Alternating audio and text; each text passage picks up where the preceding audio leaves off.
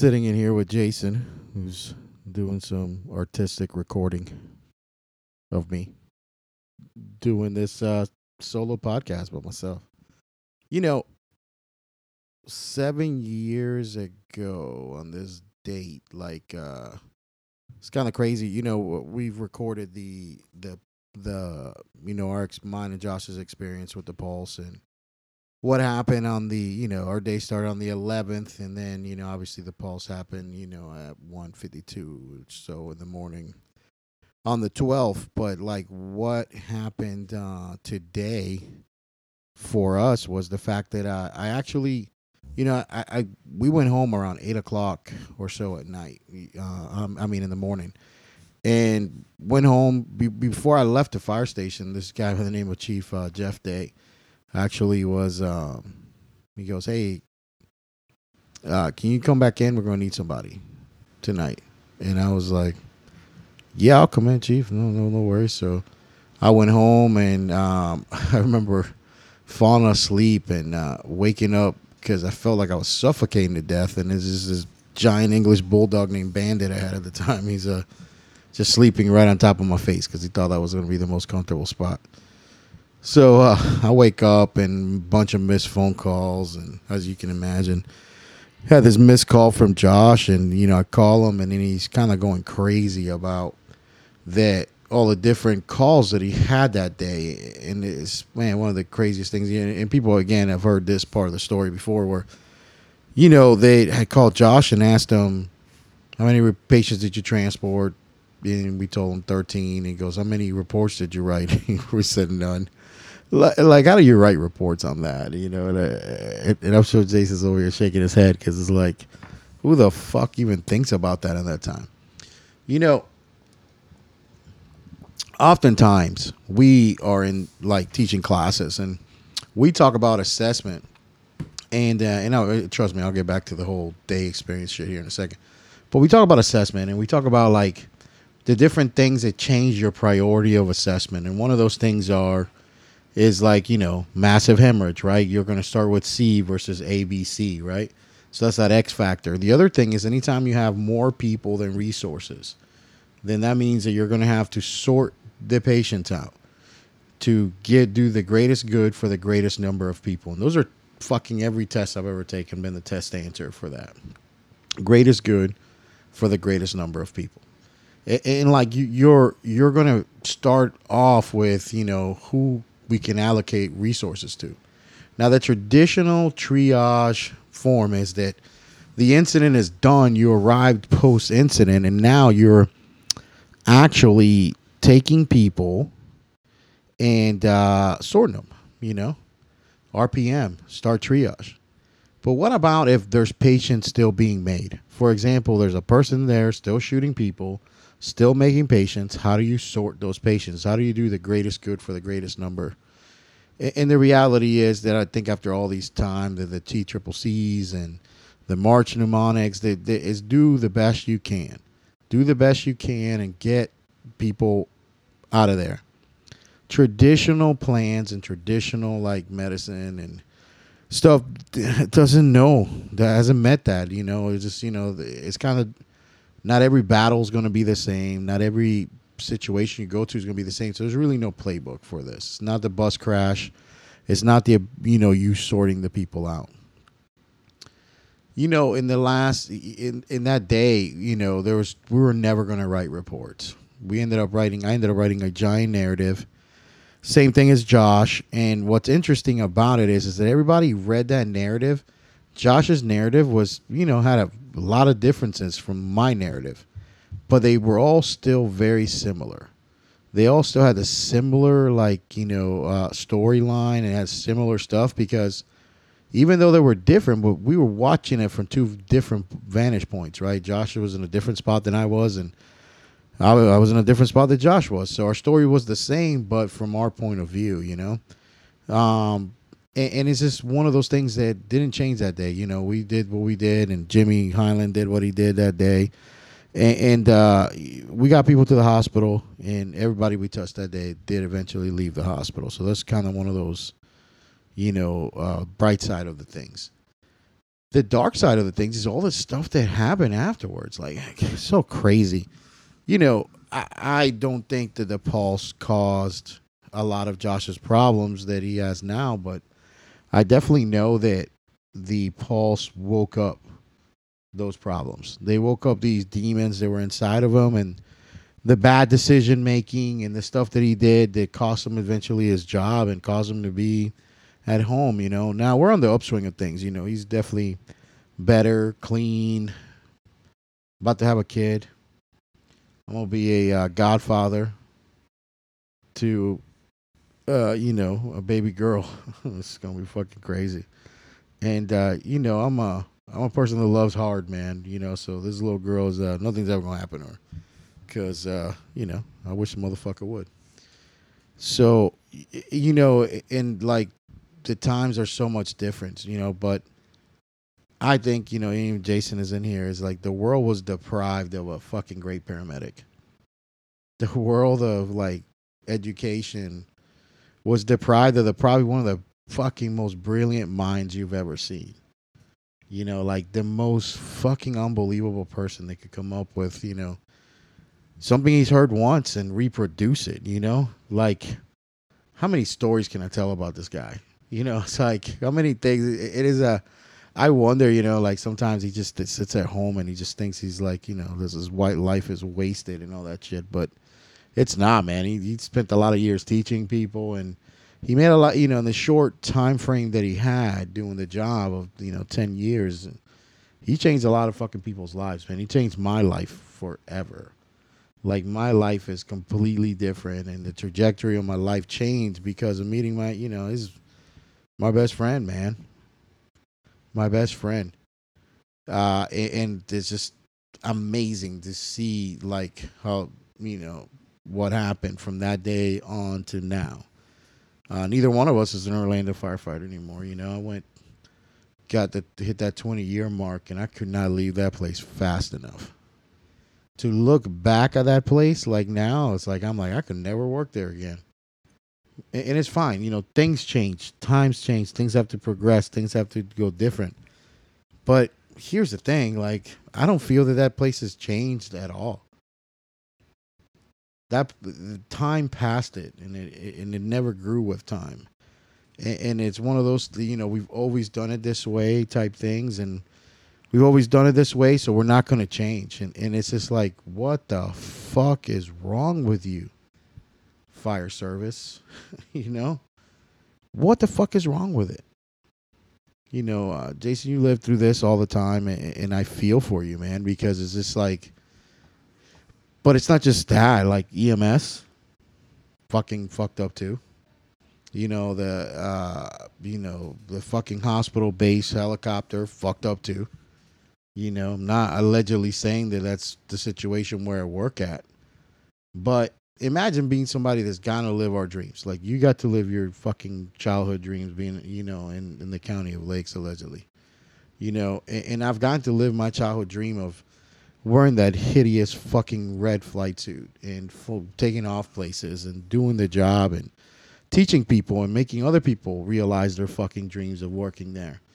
And like, but man, times have to change, and you have to change with them. And if you don't change and if you don't study history, you're bound to repeat the same cycles that are just fucking vicious. Is it just our jobs or is it other shit? No, I think it's fucking the world, man. The world is reliving these cycles. You know what I'm saying? Like these fanatics and these Republican and Democrats and this country and that country. It's just a fucking perpetual cycle of not changing and not growing with the times and not studying history. The pulse happened 2018 came out 2019, 2020, man. What a fucking landmark year that is. We start a new fucking year. That year, in a few months into it, we get this COVID shit, that happens, and the world shuts down. Then, a few months into the COVID, the gentleman gets killed, Lloyd, right? The dude that couldn't breathe. The police officer. Now, every profession has dumbasses. There's dumbass milkmen.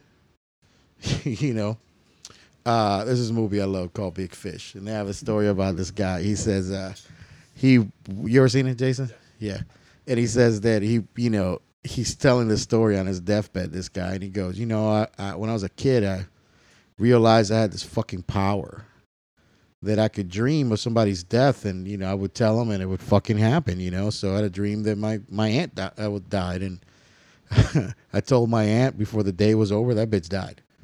You know what I mean? Then he has a dream that his father dies, and he tells his dad, and his dad doesn't sleep that night. Wakes up the next day, he's like, "Fuck," and goes to work, and the kid says that the old man says that when his dad came back home, he looked like he was waiting an axe to drop on him all day long. He said, "This has been the worst day of my life. I've been waiting to die all day, and it hasn't happened." And his wife goes, "How would you feel like shit? The milkman came over, delivered milk, and dropped dead." You know what I mean? Like, that's that dude's life, man. And it is that. I love that movie. I love that movie because that guy during the whole movie says one of my favorite quotes that I say all the fucking time. That's not the way I go. The way I go is extremely interesting, and people going to talk about it, so I don't want to spoil it for you because I want you to be surprised. But I ain't going this way.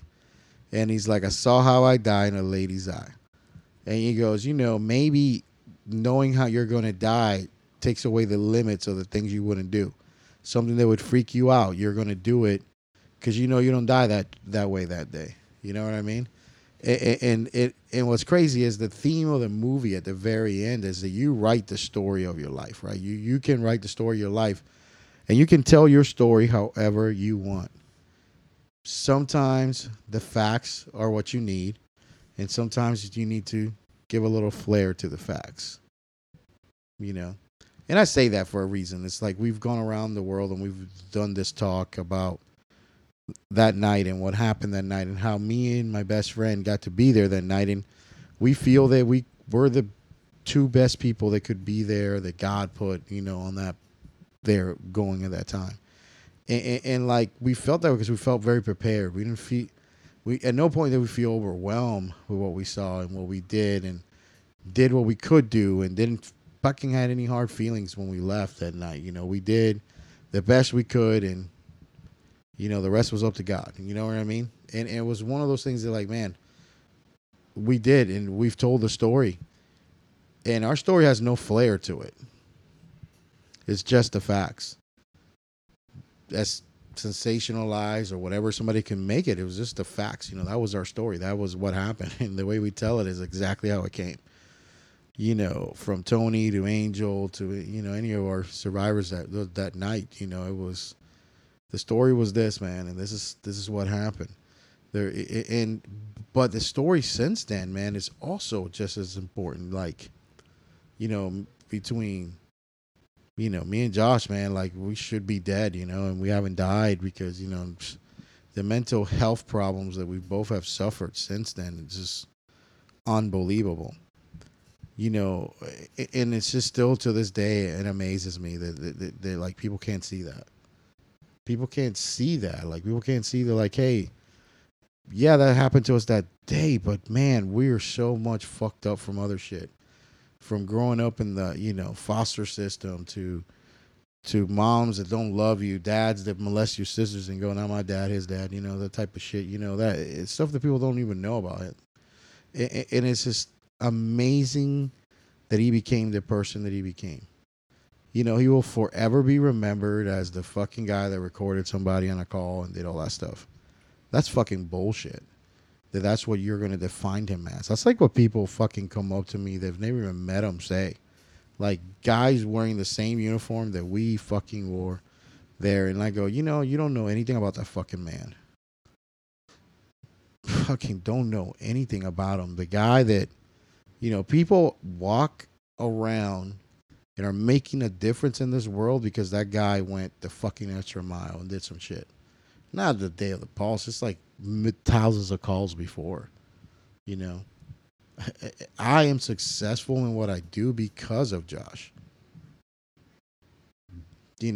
he's always going to be the guy that has a chair here. He's always going to be that guy because then it's like, it is amazing what that guy is. And my point tonight and some of the things I want to say is that I'm going to record some of the stuff that if, you know, I'm gone in years from now, it's something that'll exist out there in the cloud that Jason stores shit in. That this little girl that's about to be born should know about her dad. Should know about her dad. And it's just like, man, your dad's an amazing person. So I meet your dad. So I'm talking to this girl now. I'm talking to everybody who's going to listen to this, but I'm talking to her more than anything. So fuck you guys. Jason will play a disclaimer at the beginning of this that I've probably given a million times. So, I meet your dad because, I was in a timeout. And in the cow, I got into this timeout. You ever heard that story, Jason? I was put in timeout and got sent to a different station. So, funny story happens is that this guy's a really good, chief now, friend of mine, and at the time, so this guy, I have a lot of few things, gripes against him. So my ex-wife, he kind of introduced me to her. They worked in the hospital together at the time, and thank you for the ex-wife, asshole. But then eventually he becomes the fire chief, and then he's the fire chief, City of Orlando, and we do this conference, and where that Saturday after the fire conference, we're out there pulling trucks, and it's a big bar crawl. Everybody's getting drunk and shit.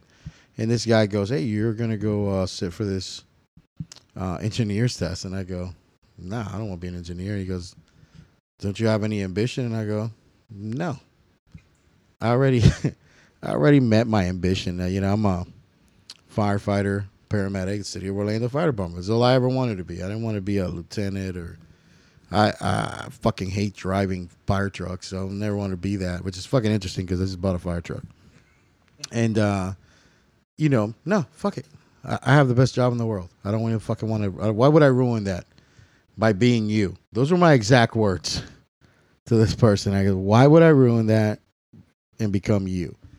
Well, wouldn't you know it? The very next day, they figure out I've never been assigned to an actual engine. So they decided I'm going to get transferred to engine 10, and I'm gonna be on this engine and move me off my rescue 7. And boy, was I pissed off. So, but it happened to be that I was sent to the engine 10 with this lieutenant, and she Tamara Hall's her name, and she was a long-time rescue paramedic. They eventually got tired of just being shit on, so she became a lieutenant. And, she's on engine 10 and she hates it as well. So, and there's this dude named Joe Mike Calderon, which drives the engine 10. And he's been driving that shit for years. Like fucking years. He was a fireman on that engine, gets promoted to being the fucking engineer, and he's driving it. And he drove that motherfucker till like a year ago. Mind you, Joe Mike was hired like 4 years before me, So this motherfucker, he's an EMT engineer. So I go to my lieutenant, who's a paramedic. I said, Lou, you've been a paramedic on the rescue truck, and now I'm sitting here on this 4-man engine. I got to dress out for all these automatic fire alarms we go on. I got to write all the medical reports, and we get a sick-ass enough patient. I got to ride in with the patient. I got to do all the work, cook, do all my cleanup, and Joe Mike gets to just fucking drive around here, and he doesn't do shit. So I think that Joe Mike should get dressed out during automatic fire alarms. And I get to sit in the truck like he does. And she goes, I think that's only fair. So, see what make this motherfucker get dressed or automatic fire alarms. It was awesome. And, eventually I won over the whole crew. And we used to torment the lieutenant that was on the tower truck.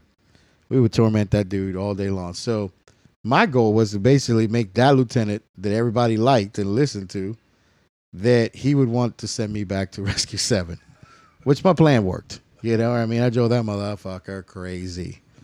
To the point I convinced him to be a swinger. And he regretted it after that. Story for another time. So, I get sent back. And by the time I get sent back, your father is sitting there. And he is a brand new firefighter EMT playing fucking video games all day long. I'm on the rescue. running my ass off. This motherfucker's taking naps during the day. And then playing Guitar Hero and Halo and Call of Duty and all kinds of shenanigans. And I'm like, what kind of fucking shit's been running around this station since I was gone? So it's time to put some law and order to some shit. And I start fucking with this dude. Well, this motherfucker informs me that he's going to be in my paramedic class. And I go, I would go to another school. Because, man, you're never going to pass this, dude. I'm going to fuck with you as much as I can. You're never graduating from this class. I'm telling you right now. And I commenced to study like I've never studied before teaching classes. And I would give these guys fucking impossible quizzes. And what ended up being is that Josh gets credit for being the dude that survives that class. But the reality is the class before Josh's class, I had 25 people and I graduated 4. Those were on the days of, pre-accreditation where you just fuck people up, where you didn't have to have retention and any of that shit that we have to deal with now, right? So, and I'm almost about to be a school owner, sorry, COAMs people. You've kind of weakened and watered down the paramedic pool. Because the people that used to get through medic school passed their test. And, as a side note, and you guys know me, I can't ever tell a story straight through. Here's the thing. The fire chiefs argue tomorrow, Wednesday, we go to these fucking meetings, and they argue about these pass rates and this and that and all that stuff and how bad we are and we rank. But the reality is the fact is that years ago, the people that made it through medic school, the easiest part of paramedic school for them was taking their boards. They would sit for their boards and they would fucking pass because you fucking earned that patch. You made it through school and you fucking earned it, man. It was hard. It was something accomplished. Not everybody got to be a paramedic, And now it's just this watered down retention, accreditation, fucking bullshit. And accreditation is great. It tells you as a program meet a standard and you follow it. It's these other things that we do with accreditation to make sure that everybody's included. The world doesn't work like that. Little girl, before you're born, you got to understand this is a fucking dodgeball tournament out here all the fucking time. And you know what? Sometimes you're the fucking kid that gets hit with a ball. You're going to get fucked up. You're going to get fucked up and you're going to get fucking hit with a ball. And the world's going to see how strong you are and how you're going to fucking recover. Right? How you get the fuck back up. You come back into the next fucking, heat and you fucking sling the ball and fuck somebody's head up. That is how you fucking become a character. That's how you become the fucking person that you need to fucking be. So that is the ability your dad had for a very long time. Your dad has the ability to fucking recover, get up, and fucking just keep going forward and showing the world that he was the strongest, most amazing human you've ever seen. And that's, what your dad did when he came through class. Now, mind you, his class was a really fucking good class. Now, one dumbass got through that class, and it was because of your dad. It's a dude that we call Lunchbox. And there's no reason why this guy should ever have made it through medic school. He doesn't know how he made it through medic school. But your dad carried him. Your dad would sit there and study with him. And because of that guy, your dad, it was the only reason your dad ever opened the book. Because he didn't need to. He would listen to what I would say and he would fucking smoke it. He would put things together like no human has ever done. And he just fucking won me over, man. I take your dad to a competition as a student the first time. Dominated. First time I ever make it to the finals. And even still to this day, people talk about that. We're this, years of me competing and sitting in a room with people that didn't even remember my name. And then all of a sudden you're like, fuck, you guys just made it to the finals. Not just made it to the finals. We made it to the finals in first place. We go there in first place. Now, we got our asses kicked in the finals. We didn't know how to be in one of those. We didn't know how to fucking do any of that shit. And 10 years, before the Pulse. That was 10 years before the Pulse. The lessons we learned that day in that competition carried us that day when we were at the Pulse. Don't chase patients. Wait for them to come to you. Sort them out and do the greatest good for the greatest number of people. Traditional medicine in disasters doesn't look the same. And if you have another disaster of the same kind, it will look different that time too. So those are the lessons you learn, man. Like, it's every scenario, even the same, could be acted upon different, and you're going to show up different and present different. But, man, I learned that, and your dad was just this fucking ability to recover and retain information and repeat it and reproduce it was unbelievable. So, we do that. We meet.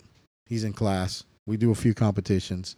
There were still, me and Felix would still go to the aeromedical competition together. Till it's time to go to St. Louis, and Felix doesn't feel like he wants to go, and he dumps that he's not going to go on me like 2 weeks before the competition. 2 weeks before the competition, and I'm sitting there fucking arguing with him at the station, and then your douchebag dad goes, "I'll go." Just like that. And I go, "What the fuck you mean you're going to go?" He goes, "Dude, I'll buy a ticket right now to St. Louis." I said, "Well, let's see that much, motherfucker." And he bought a ticket that right then and there.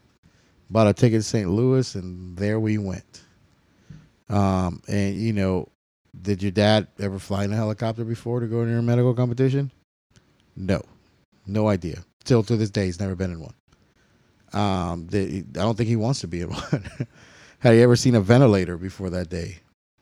He still hasn't seen one. You know what I mean? Like, you got to think about this. It's like this guy's never touched any of the tools. He's about to do and talk about medicines that you don't carry in a regular rescue truck. This is the shit. Now, we go do this competition, and we smoke it. Like, I spent the whole plane ride to St. Louis teaching ventilators to Josh and IV pumps, and, and he just fucking bam, bam, bam. And what's interesting is one of the things that people love about coming to class with us is the board. How we'll sit there and write something on the board. And the rescue company one didn't exist at that moment in time, right? So but it was born on that plane ride because I brought a bunch of copy paper from my house. I remember grabbing it and a pen, and in that white copy paper, I sat there and I fucking taught this guy, assessment, vents. Went over all the shit. We switched planes, went back to it. And it was just, he was learning it, writing it, and it's just, I don't write shit on a board or draw something different than I did that day. By the way, there's a group of people that do this crash and learn thing where it's all whiteboard learning. There's no PowerPoints. There's none of that stuff. We were just in Virginia and people were like, "We hate fucking PowerPoints. Thank God for not getting PowerPoints." I'm like, thank God. Yeah, I hate them too. The Capsy world makes me have them. So, but what was interesting is that Josh, years later, we start the rescue company one. I'm lecturing. Josh is writing on the board. And he's writing the same shit that I wrote on that plane ride. Which is insane. Like, I'm like, just fucking crazy. Like, the dude's reproducing the shit. Anyways, we get there and we fucking make the finals. And now we're in the finals with University of Cincinnati.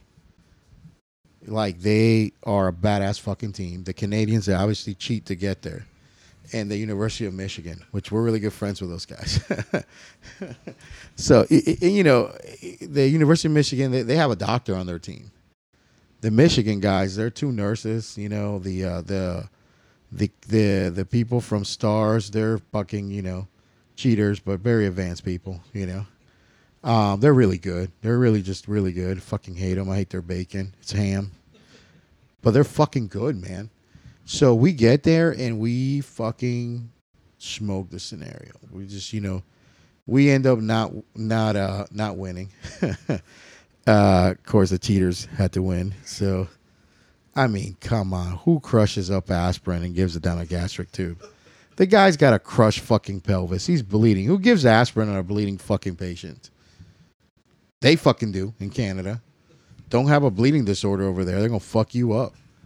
But anyways, long story short, we don't win. But like Josh says, that day we're the people's champs, Now, the best part about Josh is on this trip is that but at that time, I'm working for a Metro Aviation program. Now, when you go to the Air Medical Conference, and Jason, you've never been to one. One day we'll go. It sucks now. It's not the same. But Metro has the best party. Doesn't matter what vendor you work for. Like the guys that own the other vendors are trying to get an invitation to the Metro party. So they're gonna miss their own party to go to this shit, you know? I was lucky enough to work at a Metro program, man, and I was the first flight at the time. And then so we go to this museum that's rented out, and as I'm thinking it's a cover van, and I'm like, man, these motherfuckers are throwing September down like nobody's mother. Like, I'm like, fuck, these guys are good. I'm like, the elements are on the stage. And for you white people, I'm talking about Earth, Wind, and Fire. So, like, I go, fuck, Earth, Wind, and Fire. And, like, they sound just like, and I look over there, and sure as shit, it's fucking Earth, Wind, and Fire playing. Now, my partner that's with me at the time, he's slightly drunk. That's when Josh used to drink. And he's like, open bar, man. So he's got 2 rum and cokes going on, and one in each hand. And he's like screaming Freebird at Earth, Wind, and Fire. Freebird, play fucking Freebird. He's like, these guys suck. They won't play Freebird. I'm like, motherfucker, that's Earth, Wind, and Fire. Like the actual band, not a cover. What a fucking idiot. That's your dad. And so we, that night finishes, and, your dad was a big bitch and kind of fucked up a cool streak that I was about to hit that night. And, it's because he was lonely in a car throwing up. So I had to go. It's the saddest phone call I've ever received. Like, hey, dude, this whole place is spinning and it's kind of dark out here, like Gotham City. Can you come sit with me? I'm like, what a lonely motherfucker, man. It's the greatest fucking phone call I've ever received. But I went because he's my best friend, man. And shoot. Let's pull my thing out here. Hold on. In the middle of the store. Oh, there I am. So I go, I went over there anyway, spend the night with him. So your dad's a bitch when he drinks. So that's why you don't drink now. So don't let him fucking fool you. He puked the whole way home on a plane. There's nothing more miserable than a man puking into a fucking bag. And he would hold the bag like he had cancer. Crying. I eat a burrito next to him, too. The whole time, like, it's fucking great.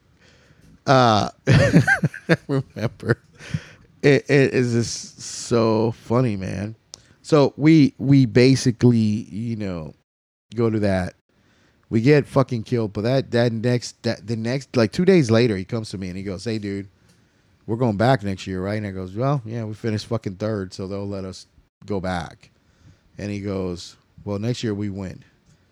And then we spent that whole year, man, just practicing, going to competitions and doing the things. We go to Seattle, and we fucking win. 10 years I fucking was trying to win that fucking cup, and we win. The next year we go to San Francisco, we fucking win. It was awesome. Then your dad wanted to take promotional tests and shit, so he goes to take a promotional test. And you know what's interesting is this is first time Josh has ever failed at anything. So he fails the driving. Doesn't fucking make that list. Timmy makes the list and gets promoted. Josh fucking failed the driving. It was one of those, so that year when he's taking the driving test, happens to fall in their medical conference. So I go compete with a dude, and this dude fucks up, and I don't make the finals. Every time I did it with Felix, we go to the finals. No fucking problem. We go to the finals, and bam. But this year, man, we fucking don't go to the finals. And I was like, fuck. And like I felt like shit. Now, Josh isn't married to Amber yet. So now Josh's wedding's coming up. And he promises, he goes, hey, man, we're going to go, we'll go to Charlotte. And the riots happened in Charlotte that year. So the conference gets postponed till December. So like literally 2 days after Josh gets married is the conference. But he's fucking committed to making up to me not winning that year. You know what I mean? So, dude, Josh gets married. The next day, Amber, Josh, your dad, me, we're in a car. And then Trish, yeah, we're in a car driving to fucking Charlotte. And we compete. We make it to the finals. And we fucking destroy the finals. Like, we kill it. We don't win.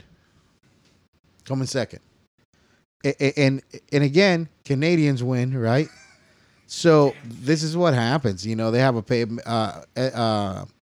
This guy decides to start drinking or inhaling amyl nitrate. Causes methemoglobin anemia.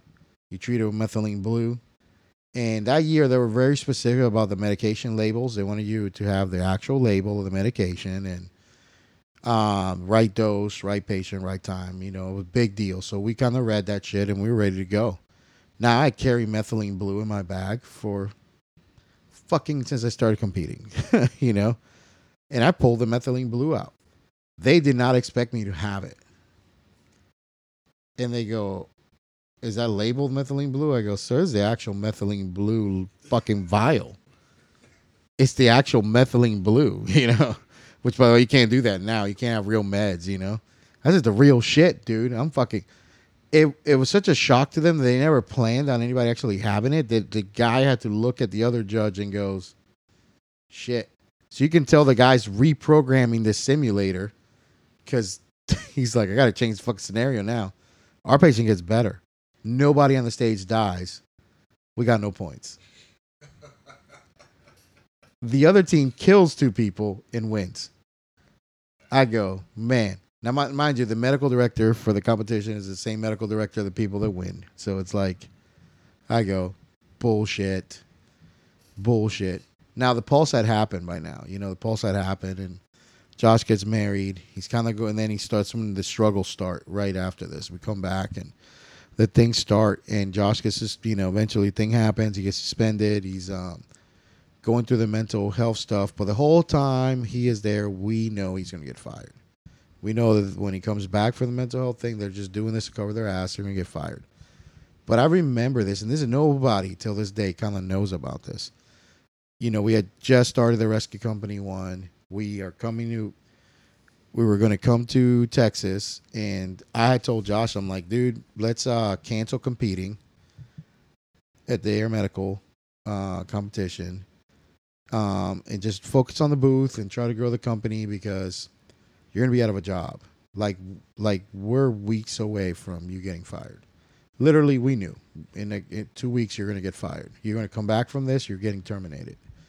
So he goes, fuck that. Let's go compete. And this is the last time I'm probably going to do this with you. So let's compete and win. And I go, are you fucking sure? He goes, yep. So we actually went to Miramar, competed. Now, mind you, we had never placed in Miramar. This is, Miramar competition is a big fucking, Tim Roach and Kelly, you've been around them. They're the fucking shit of this. They're badasses. So we come in second at fucking Miramar. And we flew from Fort Lauderdale to Dallas. And we're into the competition was in Fort Worth. And we win. We go to Fort Worth and we go through the prelims. And I remember these like it was yesterday. The last scenario of the prelims is a mom and a baby that just got delivered. Mom has got amniotic embolus and fucking boggy uterus, so she's just postpartum hemorrhage, and she's going to code. So she codes on everybody. So all the points you're going to get is on that lady till she dies, and then after that, it's just working a code, And then I'm on the baby. The baby, you salvageable. So Josh knows I'm the better baby guy, so I fucking go right to the baby. I'm working the baby, but this is the shit that you think. He goes, dude, amniotic embolus. What the fuck he saw? I don't know. But the only guy that called that out of fucking 10 teams, the only motherfucker that said amniotic embolus, she's going to die. Right? That's what he says to me. She'll die, right? I go, if it's an amniotic embolus, man, it's like, bro, it's like less than 2% survivability. She's all points till she codes. He goes, copy. And he destroyed it. Pitocin, blood, fucking checking the uterus. Still boggy. Endomethacin. He fucking does every fucking treatment on this lady. She codes.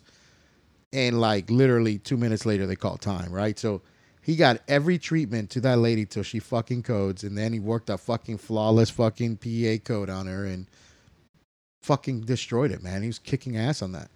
Baby, obviously I was gonna kick ass on that. I beat everybody's ass on the baby because I'm a badass motherfucker. I piss excellence. So we go home because he feels horrible. He's like, man, I let you down, dude. Like, fucking sorry, man. Because she coded, and we didn't know that she had coded on everybody. So we don't go to the announcement of the man, it's fucking shitty. Do you know how there's moments in your life that you just fucking go back and the smells, everything. It's like I'm in that moment right now. So I'm there, bro. We go back to the Airbnb that we're staying at, and we get some chicken, and we go watch The Founder.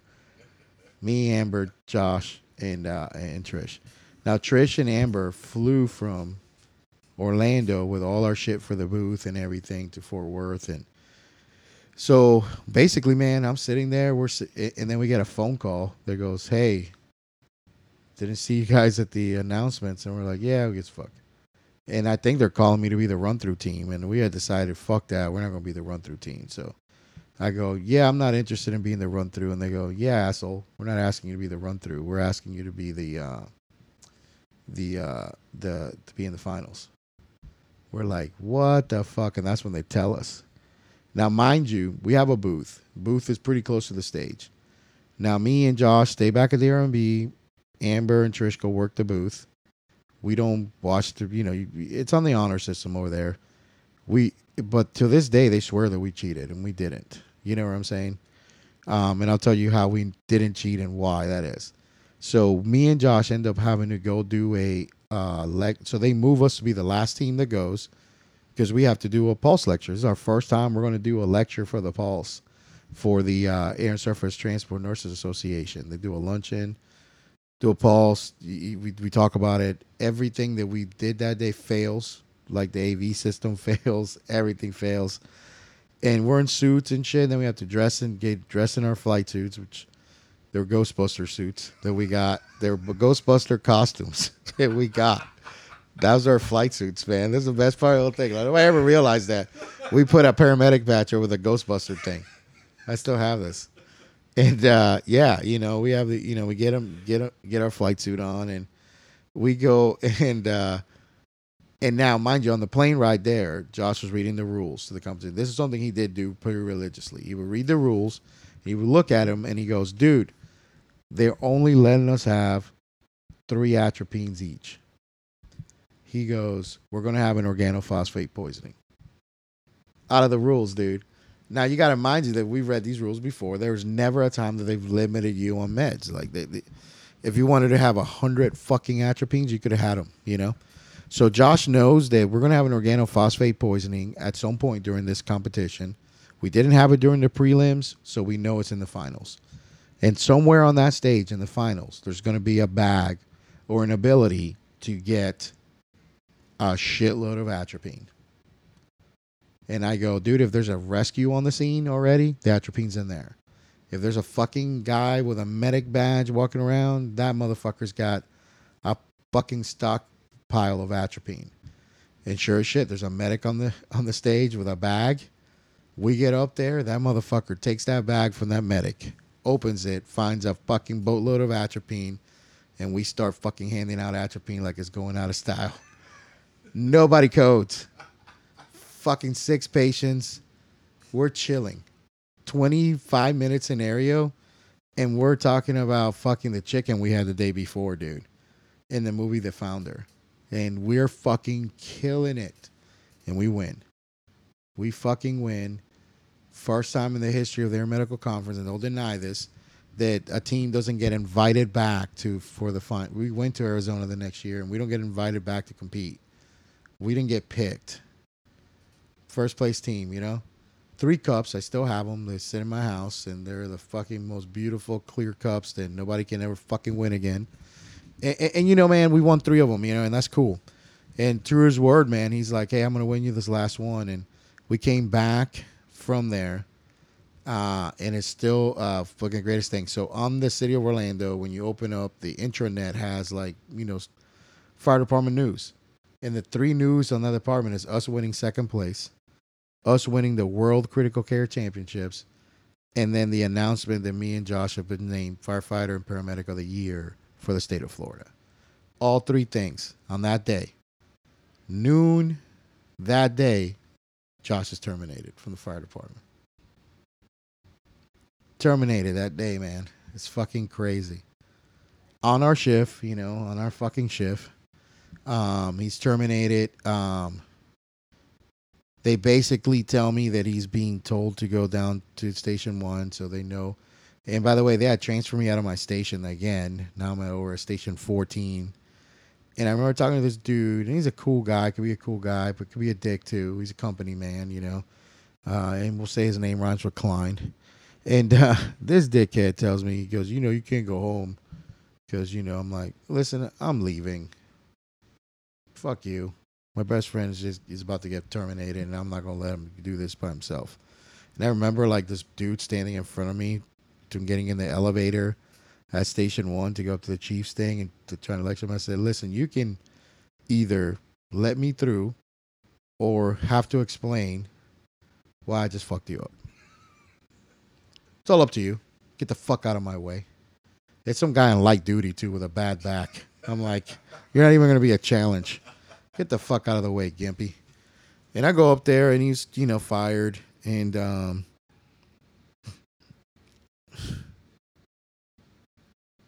like, the police are there to arrest him.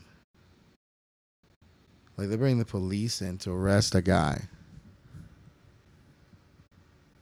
I'll let Josh tell his story about that, but damn, dude. I remember that. I remember, like, these motherfuckers just looking at him and going, I'm like, you guys are going to let him get arrested? Like, you guys are going to really fucking do this? Fucking nuts, man. Anybody that in the Orlando Police Department, they had to do with that investigation. People that took those things to there, and, like, you guys all know that this woman's a fucking asshole. Crackhead, legitimately. And this is me, Carlos, saying this, not Josh. And, like, the woman that ended this man's career was an asshole. And the day the incident happened, now Josh fucked up. He did a dumbass thing, but not to the extreme that they made it out to be. And he only did what he did to protect his crew. And, and the dude that turned him in because, Josh intimidated him, and he's a weak man. He was a guy that, and again, I don't give a fuck about this guy. A guy named Mitch Sanders. And like, this dude, was intimidated by him. There's a greater presence, than most people, and he could be, he could be an idiot. Made a bad decision that day, and instead of helping him out, helping him grow, helping him do better, he just fucking decided to fuck him over. But anyways, long story short, that day, and starts that saga of, like, the 4 years almost that it took to get Josh restitution for all that stuff. Probation that he had to do. It's crazy getting a criminal attorney. And you know what the craziest thing people don't know about this is that, you know who the attorney that we get Josh to be the criminal attorney? So obviously I'm related to a couple people that have needed criminal attorneys. So we're like, who is the best person that we can get? And the person that we get, so this is fucking gonna fuck you up, is the attorney for the wife of the Pulse shooter. So the attorney that we end up getting is the guy that represented that lady and got her off. Obviously, she didn't do anything, Isn't that crazy? Like that? The fucking world, man. What a thing, And then again, once you're older, you can look all this shit up, and you can know. But isn't that fucking crazy? Like that? That's true story. This is all after the Pulse. It's as interesting as the whole we got to the Pulse, the thing happened. This is all years later, And your Mind Your Rescue Company, getting some traction. We're not doing a whole bunch. I mean, we're working. We've never not worked since the day we put the fucking, hung the shingle out, as they say. We've never not worked. We've always worked. I'm always amazed when we're hired back to go anywhere. I'm like, fuck, man. Like, we're going to be hired to, like, do you guys want us to come back? Really? Okay. And now we're busier than fucking ever, man. Like, isn't that crazy? Busier than ever. And You know what's crazy is like Jason, you travel with us in the van and the trailers and all this shit that we have, and it's just I remember just Josh's truck in the little trailer, man. Like, can you imagine doing a class now like that? You would die. Like, as a matter of fact, next class, that's what we're packing. We're gonna pack your truck in the trailer and see if we can teach the class. Like, you would die, dude. You would fucking die. We go teach a class of 24 Mexicans, just me and that dude. By ourselves, man. By ourselves, it is how we did it. I don't know, man. Like, I was tired, dead tired, and he's struggling, and he would set up scenarios. I would teach, and then we run the scenarios, and I go back to lecturing. He would set up more scenarios, and this is the first year I've spent this day without him. It's kind of crazy, because the baby's on the way, so he wasn't going to be able to make this trip this year or even do, Um, but so much has happened since that day. It's a defining day in our lives, but it's not what our where we are isn't because of that. Where we're gonna go isn't because of that. However, we can't fucking forget that happened. You know, cannot cannot forget that happened. You know, June 12th, 2016 is a horrible day in a lot of people's lives. Ended some, changed families forever, changed my best friend forever, changed the trajectory of our lives forever. And this day I'm always going to remember. It's one of those pretty insane things that is life defining. Moments like that and those stories like that, or and events like that, are the things that, or life is just a set of moments. And those moments are either scar you or not. Or just insignificant. But that day, that moment, man, it scarred the fuck out of us. There's this like Henry V speech, and I ended with this, like you ever heard that speech St. Crispin's Day? Which is it's a speech from Henry V. You're gonna have to look it up because you're gonna have to like put it in, attach it to this thing because it's like many people have done it. And Henry V, basically he is sitting there. England is sitting there staring at fucking Frenchmen that outnumber them 100 to 1. So for every one Englishman, there's 100 Frenchmen sitting there, and like the